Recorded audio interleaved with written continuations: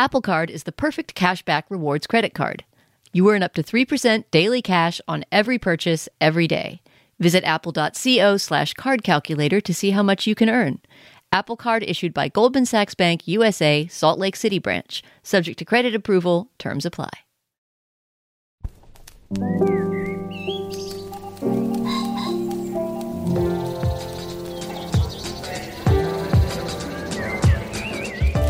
I'm Stephen Metcalf, and this is the Slate Culture Gabfest. Nike gets its Biopic edition. It's Wednesday, April 12th, 2023. On today's show, the movie Air recounts the original courting of Michael Jordan by the shoe company Nike, a partnership that revolutionized sports and arguably everything else since.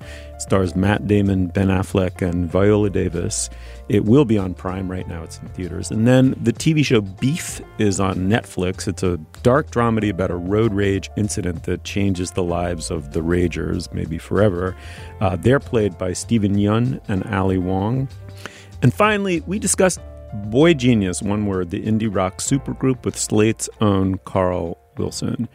Joining me today is Julia Turner of the LA Times. Hey, Julia. Hello, hello.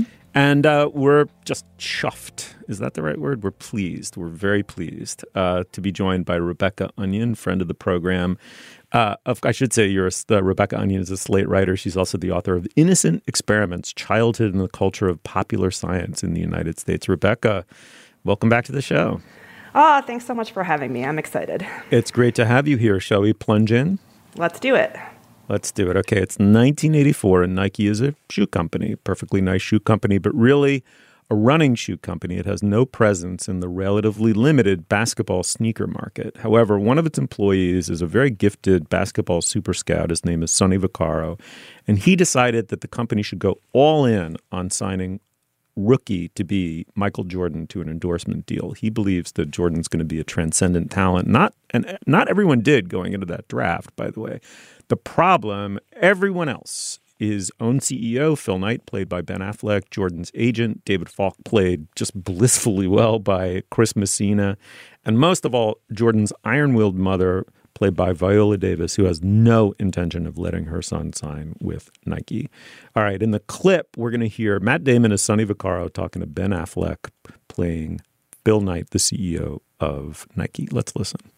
I'm willing to bet my career on Michael Jordan. Come on, man. You ask me what I do here. This is what I do. I find you players, and I fucking feel it this time. Okay, it's risky. When you were selling sneakers out of the back of your Plymouth, that was risky. It took balls. I mean, that's why we're all here. Don't change that now. If you look at him, if you really look at Jordan, like I did, you're going to see exactly what I see. Which is what? The most competitive guy I have ever seen. He is a fucking killer. All right, Julia, let me start with you. This is a funny movie, right? It's like kind of in some super obvious ways a total crowd pleaser. In other ways, it's like kind of not. It's not a biopic. It's not a sports movie. It doesn't have a. It's a sports movie about the sport of capitalism, Steve. Haha. You stole my best line. Take it away.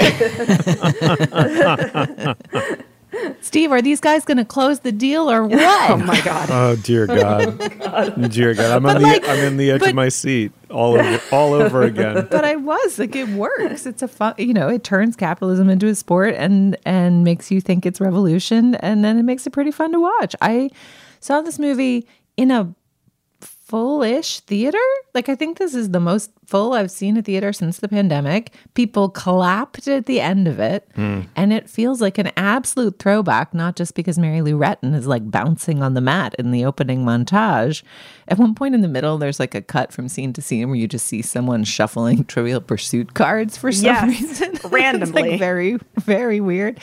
It has a lot of fun with its period in the costume and the production design and in these montages. But I don't know, man. I really enjoyed myself. And then afterwards I was like, what was that? I there's like a gauzy mention of Nike's outsourcing. There's, a lot of attention is paid to the terms that Michael Jordan's mother strikes with the company, in which he participates in the revenue around the shoe line that's named after him, which is revolutionary and part of a broader trend athletes participating more in the revenue that they generate with their sport, which is a genuine good within capitalism. But like, I don't know what this movie was, but I had a great time watching it. That's my response. Wow. Okay. I'm just like, okay. I need like a cold compress or something after that, or like a hot sock to the jaw. But Rebecca, what do you think? I resented liking it too. Or Julia, I shouldn't characterize it that way. Maybe you didn't resent it. As a socialist, I watched it thinking, man, these guys, by whom I mean Ben Affleck and Matt Damon, are such pros. Like, they just made a machine of this story that just had so much in it that was like riveting to me. I loved watching Matt Damon as sort of like a middle-aged, sort of paunchy, and I'm not fat shaming, they pointed out in the movie, kind of like they did some like roughening to his face to sort of just make him look kind of like just a guy who sort of just needed a win. And it just really worked on me, the like late nights conferring with the product designer who's like a secret genius at making basketball shoes and like gets the Air Jordan to like emerge from his mind. All of that stuff really, really worked on me. I don't know, in some ways it felt like a sports movie. I don't know, I'm not a reader of the sort of like biographies of business that are in airport bookstores and are quite popular, but it sort of made me think, wow, if that's what it's like to read those, business stories, maybe I should be reading more of them. It's sort of thrilling. Oh, man. I mean, I hated everything about this movie, and I hated each thing as much as I could possibly hate any one thing. And then I bundled it all together and felt more reserves of hate that I didn't know I had. So, wow. I love this. Enticing. I actually really loved 3 performances in the movie, and let me single them out. Chris Messina is just sublime as David Falk, just famously foul-mouthed. Asshole is just no other word for it. Jason Bateman, similarly, again, just if Jason Bateman's on screen, I'm having a good time. It's like an ironclad rule of American entertainment. And then finally, Viola Davis is transcendently good in the movie. She brings a dignity that it doesn't otherwise have and a believability. Okay, so let's back up a little bit. The hero of this movie is not capitalism per se, but capitalism as we've known it since the 1980s, which has been a complete and utter moral and ecological disaster for humankind in this planet. And I find it impossible to ignore that. And Nike, specifically because Nike is a perfect example of everything that's bad about it. Nike pioneered this basic structure, which is that you offshore all of the labor to, let's admit it, sweatshops in Asia. You manufacture something for pennies on the dollar, if even that. You hyper-brand it with celebrity power in the United States and then sell it at a preposterous markup.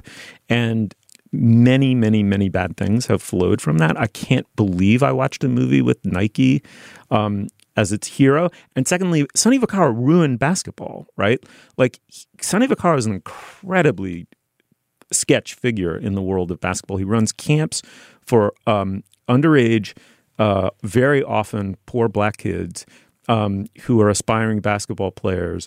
And I urge listeners to do a little research into what they've wrought since they were made. There's a certain style, Julia, of sort of nonfiction filmmaking where the same dumb punchline gets hammered over the viewer's head over and over again, which is, can you believe how naive the past was about the present? Like, so this hilarious joke. They think it's going to sell 3 million. They think Michael Jordan might be too small or skinny, or they think blah, blah, blah. It's like we get it. We get it. This is a movie about back-end participation, right? It's and God bless Michael Jordan. He earned every penny, he made. And he is every seemingly inflated claim they make about Michael Jordan is scaled only to his transcendence as an athlete and as a basketball player. I mean, but that said, I don't understand what people see in this movie or what they could possibly be rooting for while they watch it.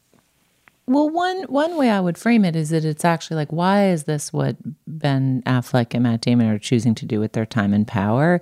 And the thing that seemed kind of the most cynical about it to me, again, after I thought about it, after the haze of like, well, this is fun, is that it is kind of telling a good moral story about cutting the, world-changing black athlete in on the revenue made by the white-owned American corporation to sort of obscure, it's telling that as a heroic narrative to obscure the underlying narrative of like the wastefulness of having so many different shoe designs that people want want to own multiple sneakers and can't afford to own multiple sneakers, and then multiple sneakers are made and the waste is made and the shipping costs are, just the disposability of the culture of mass production. And like, that's just a weird choice. There was another false note in the movie. You signaled out the performances, which are great, which I would agree with you, and I thought Matt Damon was great too.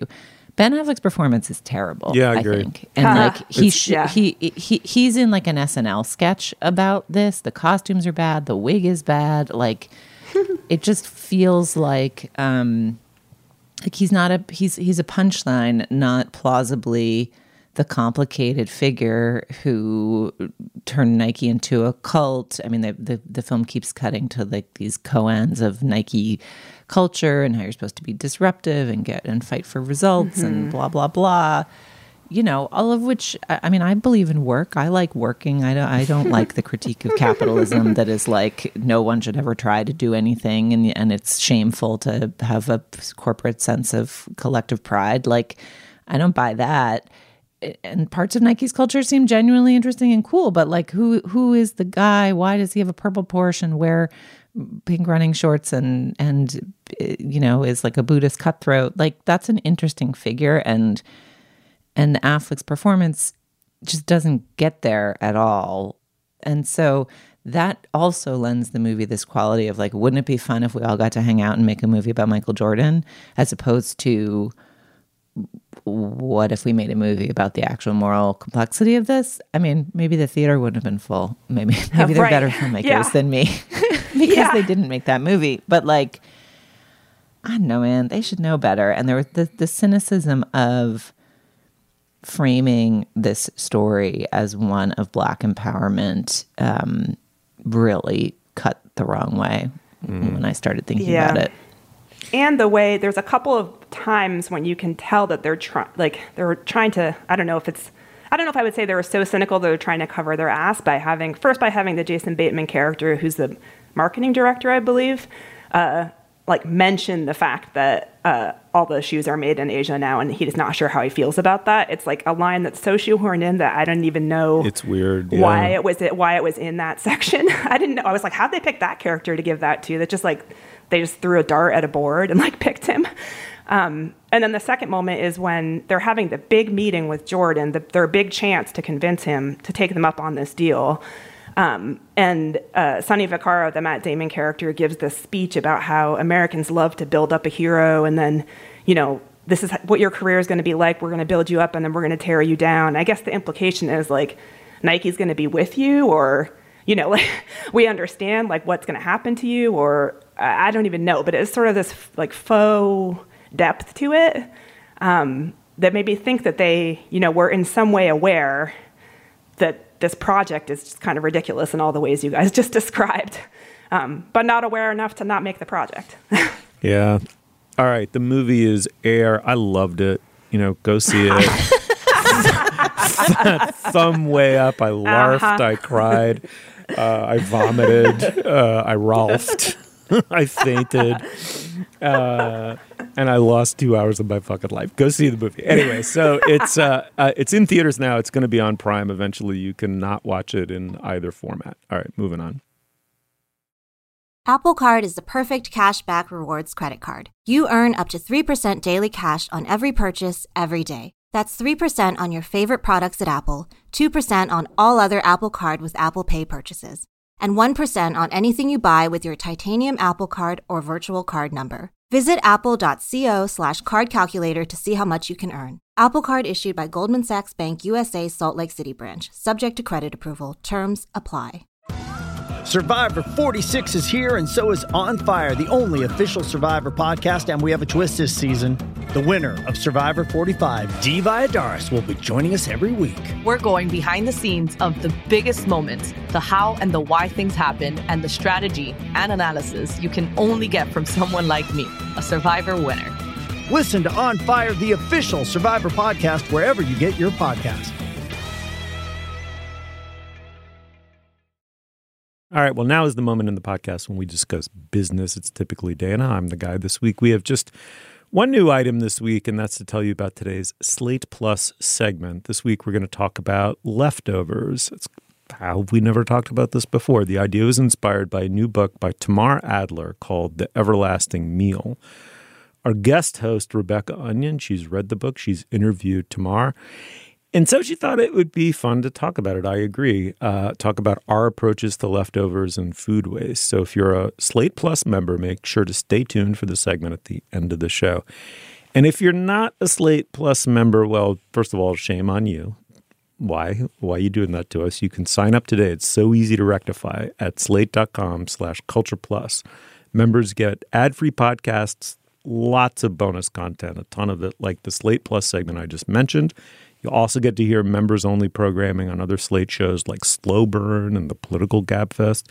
Members get unlimited access to all the great writing on Slate.com. I should also mention that you'll be supporting our work at the Culture Gabfest and the work of our brilliant colleagues. These memberships are very important for Slate. So please sign up today at slate.com/cultureplus. Again, that's slate.com/cultureplus. All right. Back to the show.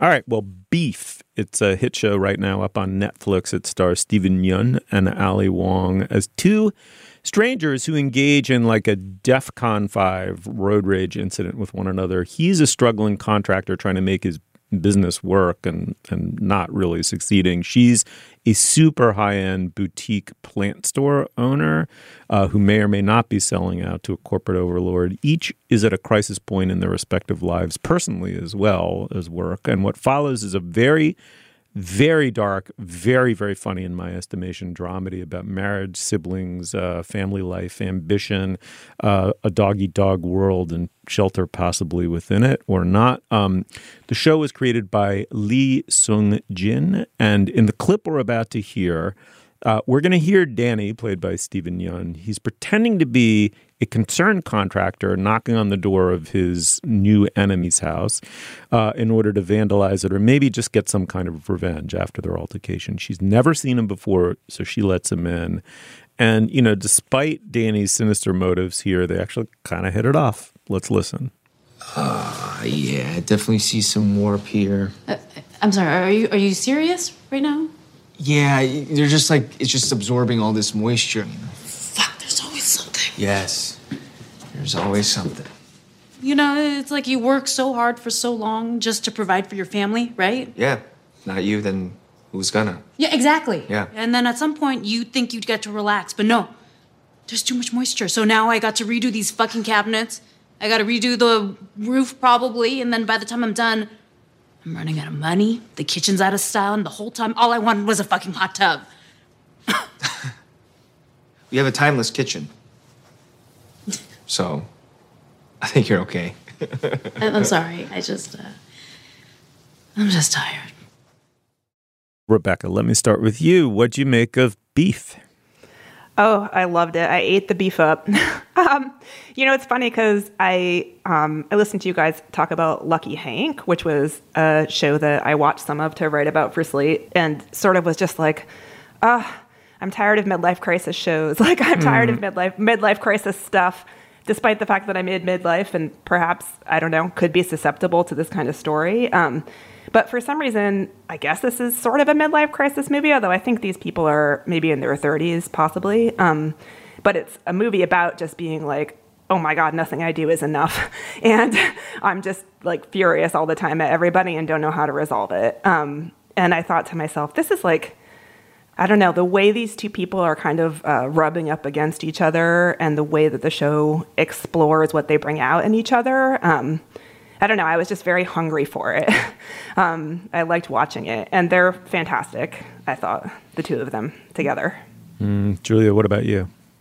I really enjoyed the complexity with which these characters and their struggles are written. It's funny because the inciting incident is it's both like minor and over the top, It is road ragey. Like nobody dies. Some flower beds are sacrificed. And it's like a small moment of adrenaline and chaos in an otherwise pair of pedestrian lives. But I really appreciate the writing and the performance of both of these roles, and you find this slightly odd setup believable, that they both are finding this beef like more exciting, and it's serving the role in the narrative that like an affair does. Like it's exciting and energizing and more interesting than the thing that they're stuck in and feels like a way out or a way to escape or a way to feel something. It's novel as a structure. And then uses that novelty of the conceit to explore this really interesting world of kind of Asian American Southern California, multiple different ethnicities within that, world, multiple different class levels, multiple different communities. Like it's a very smartly conceived show, and it's a very well written and performed show. I liked it. I found it a little cringe. Like, I don't know that I'm like snackably hooked on all of them, because I'm like, oh God, don't do that. Oh no, not that. It's not curb cringe, but it's the, why are you being so self-defeating cringe thing that I sometimes have trouble watching. So it's so believable that it's almost a little painful at times, I thought, but I really loved it. I really loved it too. I mean, I loved it unreservedly. I think this is just up there with, anything in peak TV recently, 5 years further. I just, it's, life is ugly and weird, and people are radically imperfect. And it's the role of art and popular art to reflect that back to us in a kind of a recognizably human way. And like the fact that TV has turned into a medium in which you can do that in my lifetime is shocking. And I thought this did that as beautifully as, for example, Fleabag. I'm not done with it, but I'm barreling towards the end. I can't wait to get back to it. The performances, to my mind, are perfect, right? They have precision and depth. The writing is subtle and very, very funny, even as you're right, Julia. It sometimes conduces to exceedingly broad scenarios, beginning with the road rage incident. And it, as a social document, it's so fascinating. It sends these really subtle filaments into exactly the cultures that you were describing, sort of Asian American California. And just some examples, right? So the Danny character, the Stephen Yeun character, has his relationship with his brother is so gets, I didn't have a brother, but it gets at the psychology of men so well, of like the one, he's the alpha dog because he's the older brother, and the younger brother has turned into this sort of beefcake, and the ways in which the Stephen Yeun character needs to psychically compensate for that and deny it, even though he's assimilating it at almost every moment. Their relationship is so real. The relationship of the Stephen Yeun character to, he has a cousin, Isaac, who's just shady beyond shady and like very, very funny. And their relationship is gripping. It's totally fascinating. And you're exactly right, Julia. It's like this incredibly broad brush premise.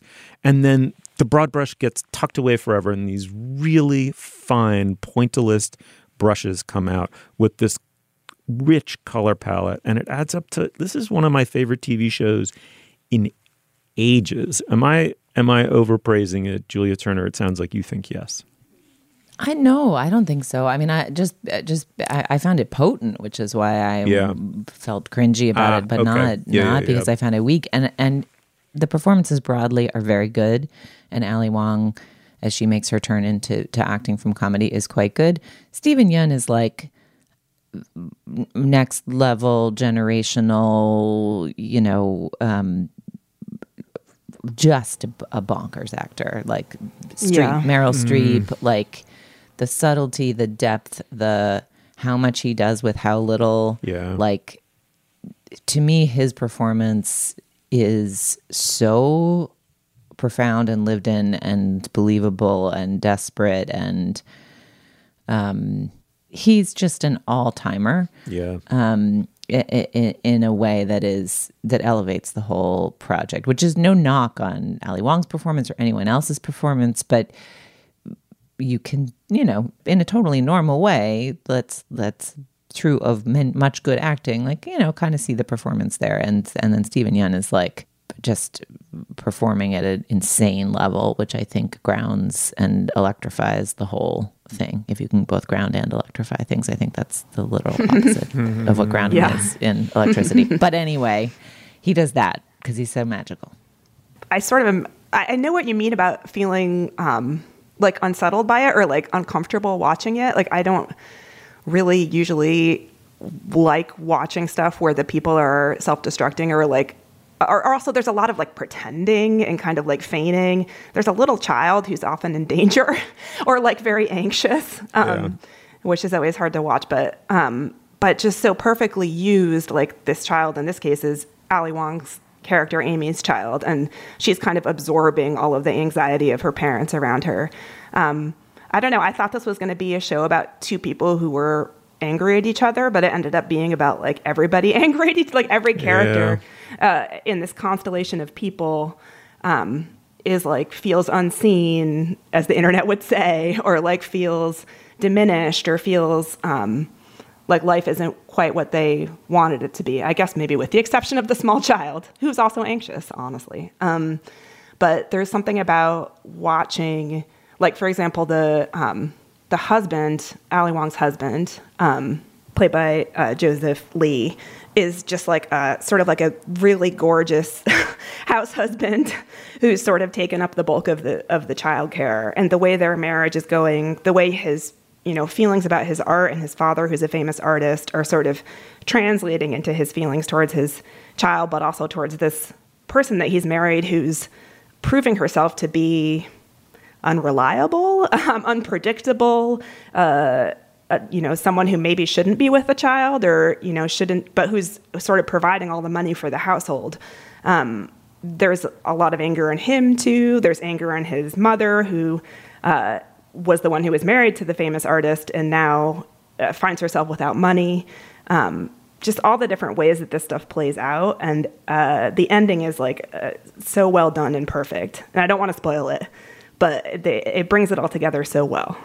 All right, I guess I'll get through my dread and keep watching it. So Julia, the ending, it's so good. I can't wait. Julia, let me ask you one question. Let me see if I can phrase it quite right. Like, I think Ali Wong's performance in this is just tremendously good, in part because, as written also, her character is a woman who's no longer as young as she was, and she's feeling all kinds of unbidden yearnings within the confines of married life, one of which is apparently sexual. And the way in which that is foregrounded and isn't foregrounded, not at all moralized. It's like I don't think we as viewers feel a kind of agony about her dilemmas. We're just sympathetic to those dilemmas, I felt. And I thought that was maybe not, it's not unprecedented, but we're not entirely out of the shadow of Madame Bovary in American culture, right? And it's like, this was as far out of the shadow of that as I can remember any depiction being. Yeah, I mean, I think this is what I meant about the writing of of both characters, of both Ali Wong's character and Steven Yeun's character, where, I mean, the show just regularly shows them doing unsavory things, having unsavory desires. I mean, she's deluded. She thinks she wants to be a stay-at-home mom, and she wants to sell the company and get out of it because she wants to be a stay-at-home mom. But then she's incredibly insulting to her husband about what the work that like she has no clue what that actually is. She doesn't actually want that. She's like depressed and she's fantasizing about like, quote, not working or not doing anything, which is, you know, just unusual to have the woman be the person who's so dismissive of that kind of domestic labor and is sort of fantasizing about it without understanding it at all. Yeah.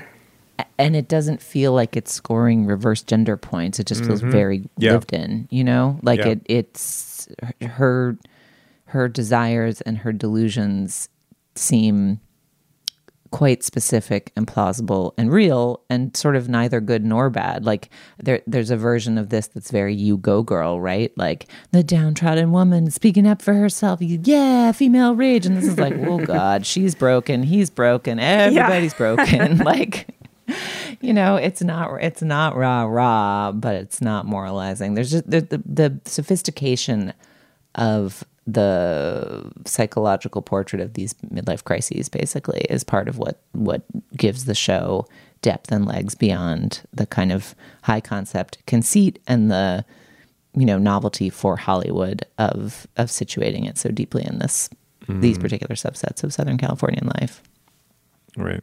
All right. Well, the show is Beef. We seem to all love it. It's on Netflix. It'd be great if you checked it out. And if you did, let us know what you thought of it. All right. Moving on. Hey, it's Kaylee Cuoco for Priceline. Ready to go to your happy place for a happy price? Well, why didn't you say so? Just download the Priceline app right now and save up to 60% on hotels. So whether it's Cousin Kevin's Kazoo Concert in Kansas City, go Kevin, or Becky's Bachelorette Bash in Bermuda, you never have to miss a trip ever again. So download the Priceline app today. Your savings are waiting. Go to your happy place for a happy price. Go to your happy price, Priceline. This episode is brought to you by Paramount Plus. Get in, loser! Mean Girls is now streaming on Paramount Plus. Join Katie Heron as she meets the plastics in Tina Fey's new twist on the modern classic. Get ready for more of the rumors, backstabbing, and jokes you loved from the original movie with some fetch surprises. Rated PG-13. Wear pink and head to ParamountPlus.com to try it free. All right. Well, Boy Genius, one word, is an indie rock supergroup. It's made up of Phoebe Bridgers, Lucy Dacus, and Julian Baker, each of whom is a sort of indie rock folk star in their own right.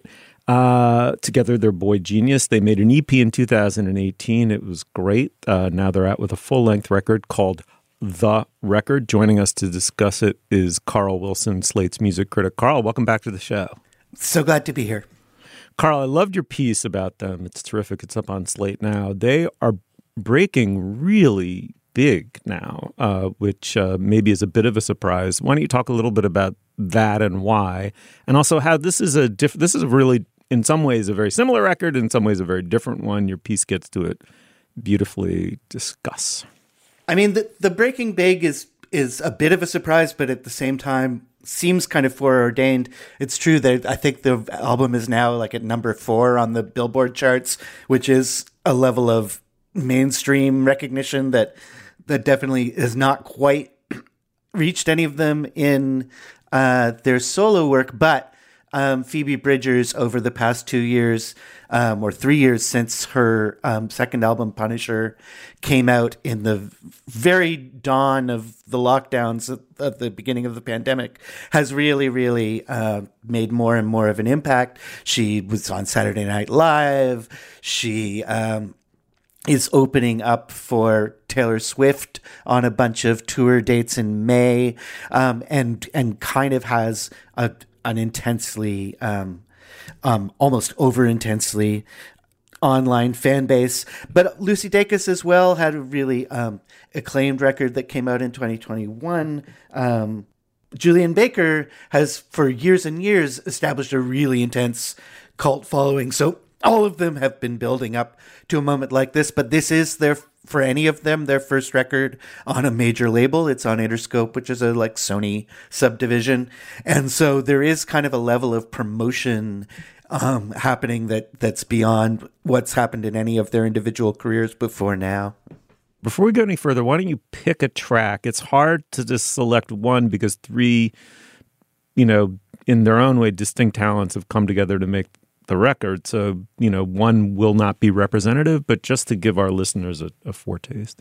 I think that The second track, $20, really kicks off the record. There's kind of a beautiful vocal trio song that precedes it, but then $20 kind of hits and announces that this record is going to be anything but retiring. So maybe let's start with that.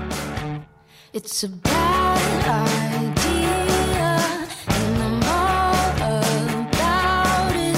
Give me one more chance, and then I finally had it. When you wake up, I'll be gone again.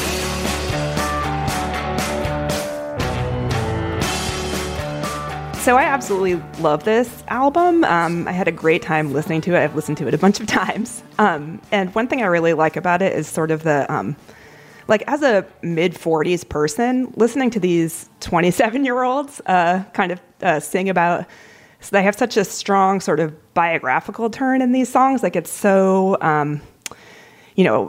stories about friendship, stories about young love, stories about mental health, like a very strong vibe of the authorship here. And I sort of wonder about the degree to which this story behind the album is what people like about it, or what sort of the fandom for it is like resonating with. I wonder what you think about that, Carl.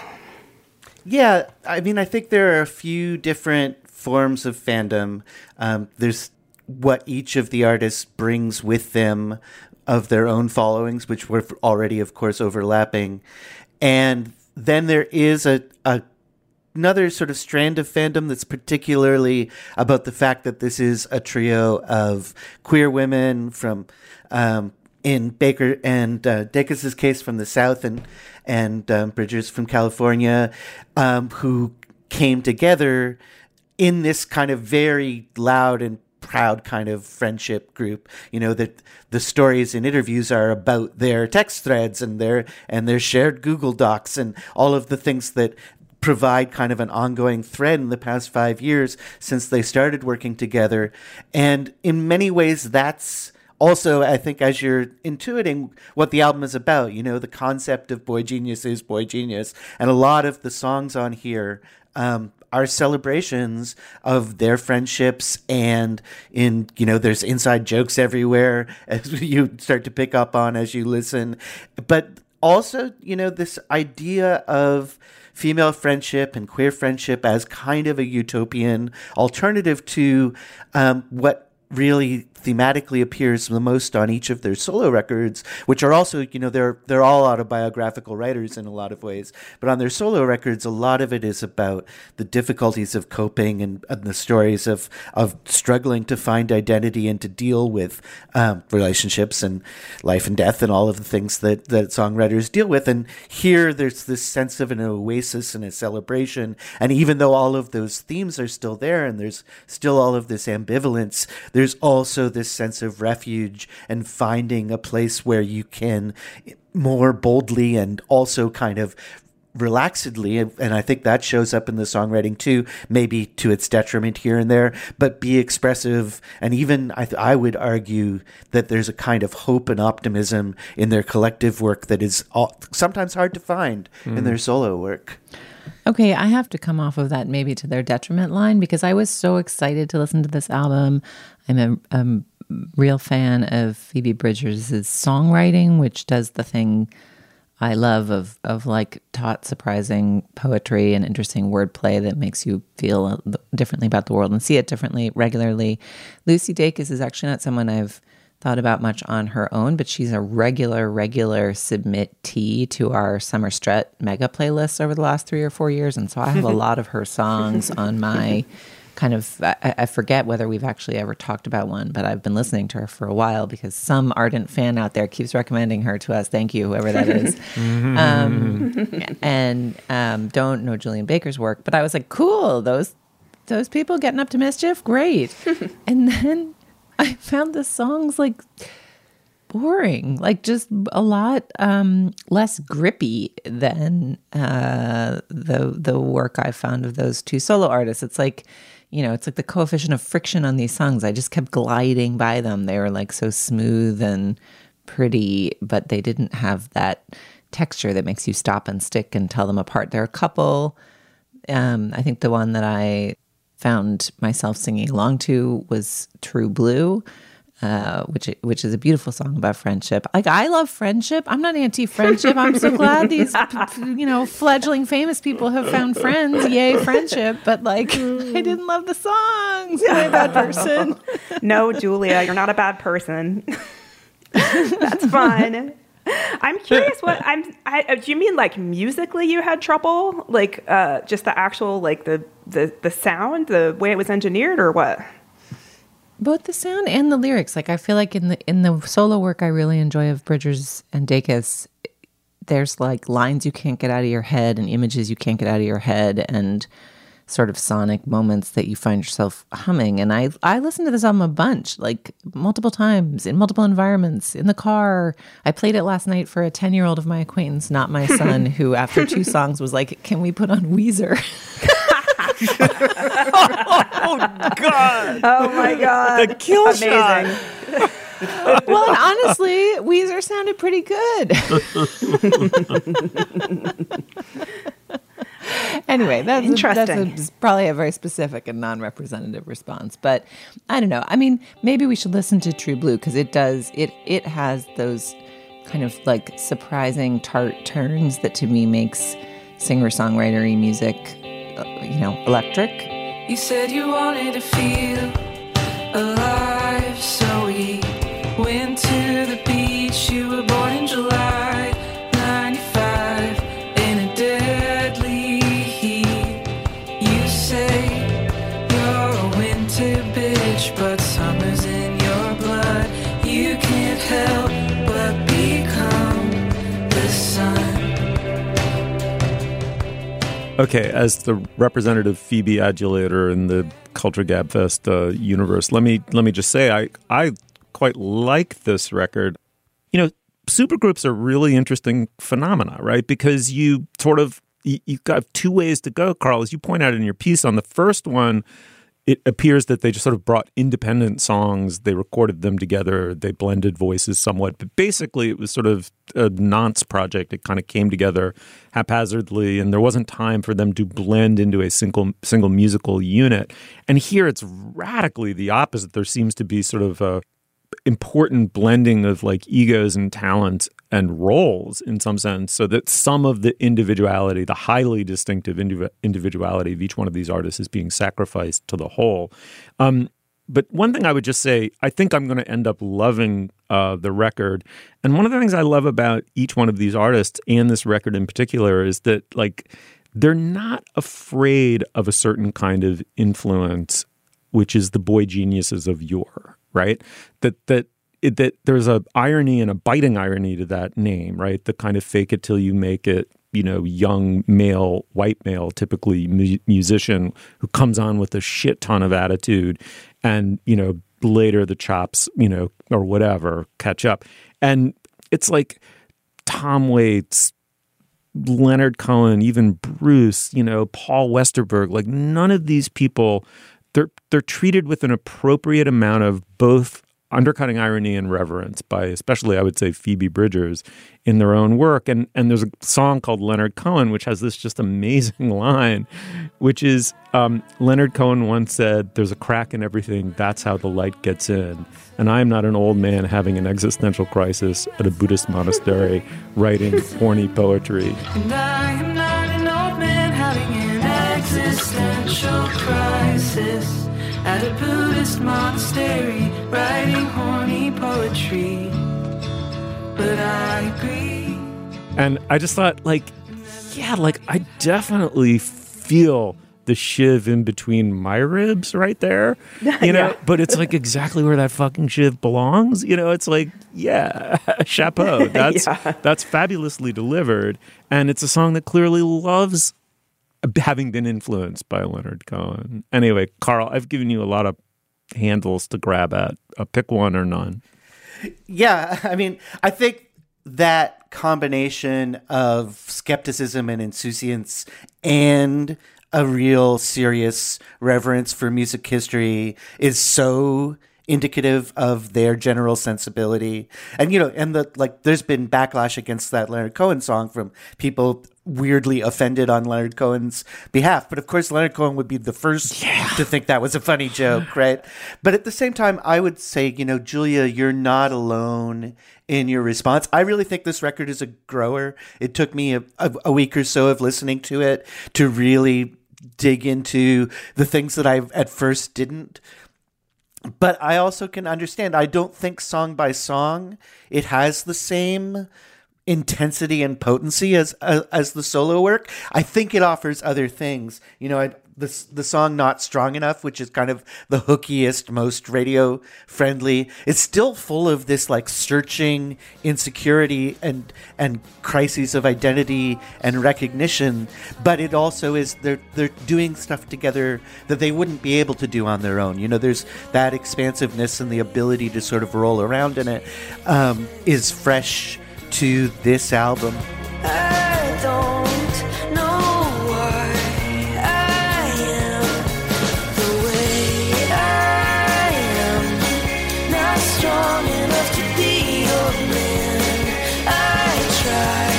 I can't stop staring at the ceiling fan and spinning. But yeah, you're not alone in having this reaction that this is kind of mid. This is kind of not what I was looking for from people of this kind of level of perspicacity.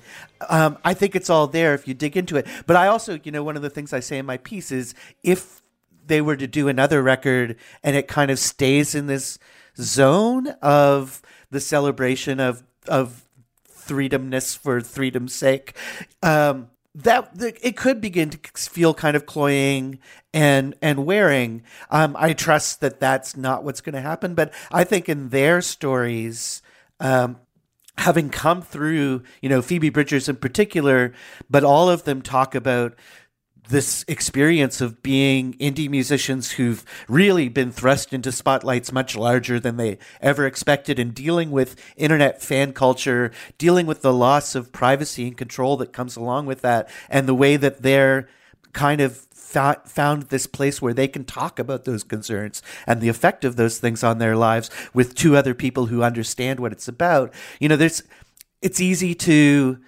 overlook how almost unprecedented this record is in a lot of ways in rock history, and immediately move on to well, it's not all that. But I think it's important to pause and go right, like this idea hasn't and in many ways couldn't exist previously to this period in rock history, where like pretty much any decent rock band that you name these days is fronted by women. You couldn't have an all-male supergroup of so people true. in their 20s. And it's like those people the people aren't there to form the supergroup out of. So there's something special about the moment. But yeah, if it's not landing for you, like go back to the solo records, because there's an amazing amount of stuff to be discovered there as well. All right, Carl Wilson is a music critic for Slate. His piece about Boy Genius is up on Slate right now. Carl, as always, a real pleasure to have you on the show and discuss. Oh, thanks so much. Hey guys, it is Ryan. I'm not sure if you know this about me, but I'm a bit of a fun fanatic when I can. I like to work, but I like fun too. It's a thing. And now the truth is out there. I can tell you about my favorite place to have fun. Chumba Casino. They have hundreds of social casino style games to choose from, with new games released each week. You can play for free anytime, anywhere. And each day brings a new chance to collect daily bonuses. So join me in the fun. Sign up now at ChumbaCasino.com. No purchase necessary. VGW Group. Void where prohibited by law. See terms and conditions. 18+. All right, now is the moment in our podcast when we endorse. Rebecca, what do you got? So I'm going to endorse a memoir called Don't Call Me Home by a person named Alexandra Otter. Okay, so she's the daughter of Viva, who was a Warhol superstar, one of the small celebrities that he gathered around himself. And her sister is Gabby Hoffman, the actress. She's a famous yoga teacher. I first heard about her because she used to teach at Kula Yoga in New York. But she's a really good writer. So it's sort of being framed in the marketing copy as a memoir about growing up in the Chelsea Hotel, which it sort of is. And I can see why they did it that way, because that's probably the biggest selling point. But it's really about having an extremely unconventional childhood, an unconventional mother who sort of danced the line between artist and narcissist quite a bit, and about being near a lot of money and sort of having access to it sometimes, but not ever really having it as a family. Also about a million other things. But I loved it. I read it super quickly, and I recommend it. That sounds amazing. I love it when people who aren't writers just do it and are better than me at it. That's that's really awesome. I love it and I hate it. Yeah. And Julia, what do you have? I'm not really quite sure what of the story I'm about to tell qualifies as an endorsement. I guess the endorsement is like going down Wikipedia rabbit holes in response to your children's questions, because I'm definitely not going to endorse the fact that I learned when I did that on vacation. But what happened on vacation was we were in Spain. The children were drinking Fanta because my approach to vacation parenting is unlimited soda, which really bothers the other parents around me. Sorry, parents who've been coming on vacation for setting a bad example, but I found it to be a good way to incentivize keeping up with the arduousness of travel for my children. So they drank a bunch of Fanta and some Coke on vacation, and we were talking about the origins of Fanta, and we were trying to figure out, is Fanta Italian, is Fanta Spanish, which led us to Google the history of Fanta. Is either of you aware of who invented Fanta? No. I would love to know. The Nazis invented Fanta. So I'm not endorsing that fact, but I'm endorsing the experience that my family had when we learned that fact, which is like one of those things where you're like, let me look this up. I bet I know what the answer is. And I just didn't at all. And it turns out it's like widely covered. There's not a secret, like, Slate ran an article about it while I was editing it that I didn't remember. So, we didn't uncover anything secret, but basically there was a Coca-Cola factory in Germany during World War II, and as a result of sanctions and wars, whatever, the syrup, the underlying crucial Coca-Cola syrup, no longer made it over to Europe, and so some dude in Germany under Nazi rule invented Fanta, which was widely available in Germany. It was used as like a cooking sweetener because people didn't have stuff. Anyway, the Nazis invented Fanta, or not the Nazis. A person under Nazi rule invented Fanta. Really not the history that I thought of. Then I guess when the war ended and Coke took its factory over again, they didn't produce it for a while. Then eventually they rolled it out, and they rolled it out outside of the U.S. essentially as protectionism to keep Coke dominant as Pepsi began to threaten it in the U.S. Can't wait for this capitalist caper movie, Steve. So it's a very unlikely origin story for the soda, and there's plenty to find out about it on the internet if you Google it. So again, not endorsing the fact that Fanta is a Nazi origin soda, but endorsing Googling stuff with your kids. I love it. Okay, so I'm going to endorse something that's the kind of project that when I hear about it, I'm like, not interested in that. There's a jazz pianist named Brad Meldau whose work I love. I really admire what he's doing. He just plays with like really deep moods and interesting voicings on and on, all the stuff. But anyway, he just has come out with an album, 2023, called Your Mother Should Know Brad Meldau Plays the Beatles. And when the good friend of mine, Chris Eigenman, and very good friend of this program, told me about it, I was like, really? And you know what? Chris was absolutely right about this. He's like, it just takes these songs, because usually there are two problems, right? One is that you have these super, super almost overly familiar melodies and chord structures, right? And you have them being transposed into an entirely other medium, which doesn't typically use those kinds of melodies or chord structures. And so what kind of a hybrid are you getting? You're sort of getting this weird Frankenstein where you have this super familiar, almost jingly Beatle thing that they did better than anybody. And then you've got like the noodlings, the esoteric noodlings of a jazz, virtuoso. And I'm never sure how the two go together. I don't think I've ever heard a jazz cover of a Beatles song that I had, any patience for. Almost every cut on this is beautifully done because he honors the original thing that we love, which is the reason for doing it in the first place. And then he takes it in unexpected directions without it being esoteric.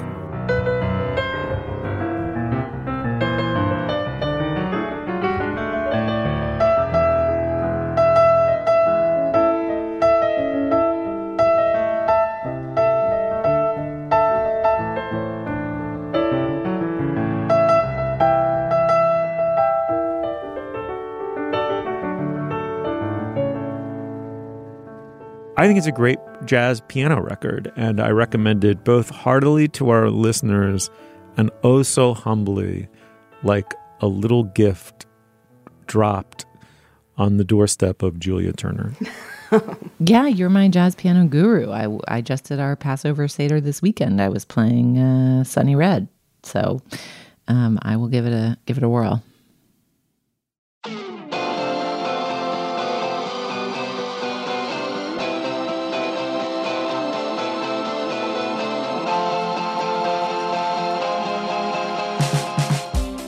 Rebecca Onion, thank you so much for coming back on the show.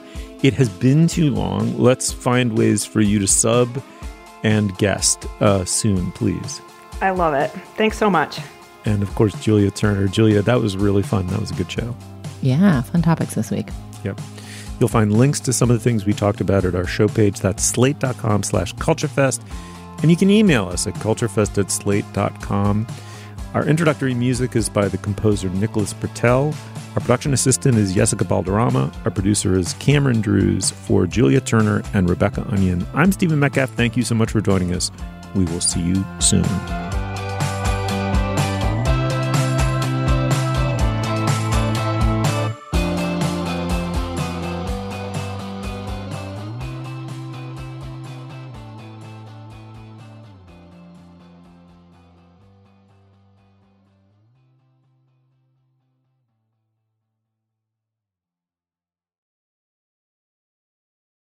Shopify helps you sell at every stage of your business. Like that, let's put it online and see what happens stage. And the site is live. That we opened a store and need a fast checkout stage. Thanks. You're all set. That count it up and ship it around the globe stage. This one's going to Thailand. And that, wait, did we just hit 1 million orders stage? Whatever your stage, businesses that grow with Shopify. Sign up for your $1 a month trial at shopify.com/listen.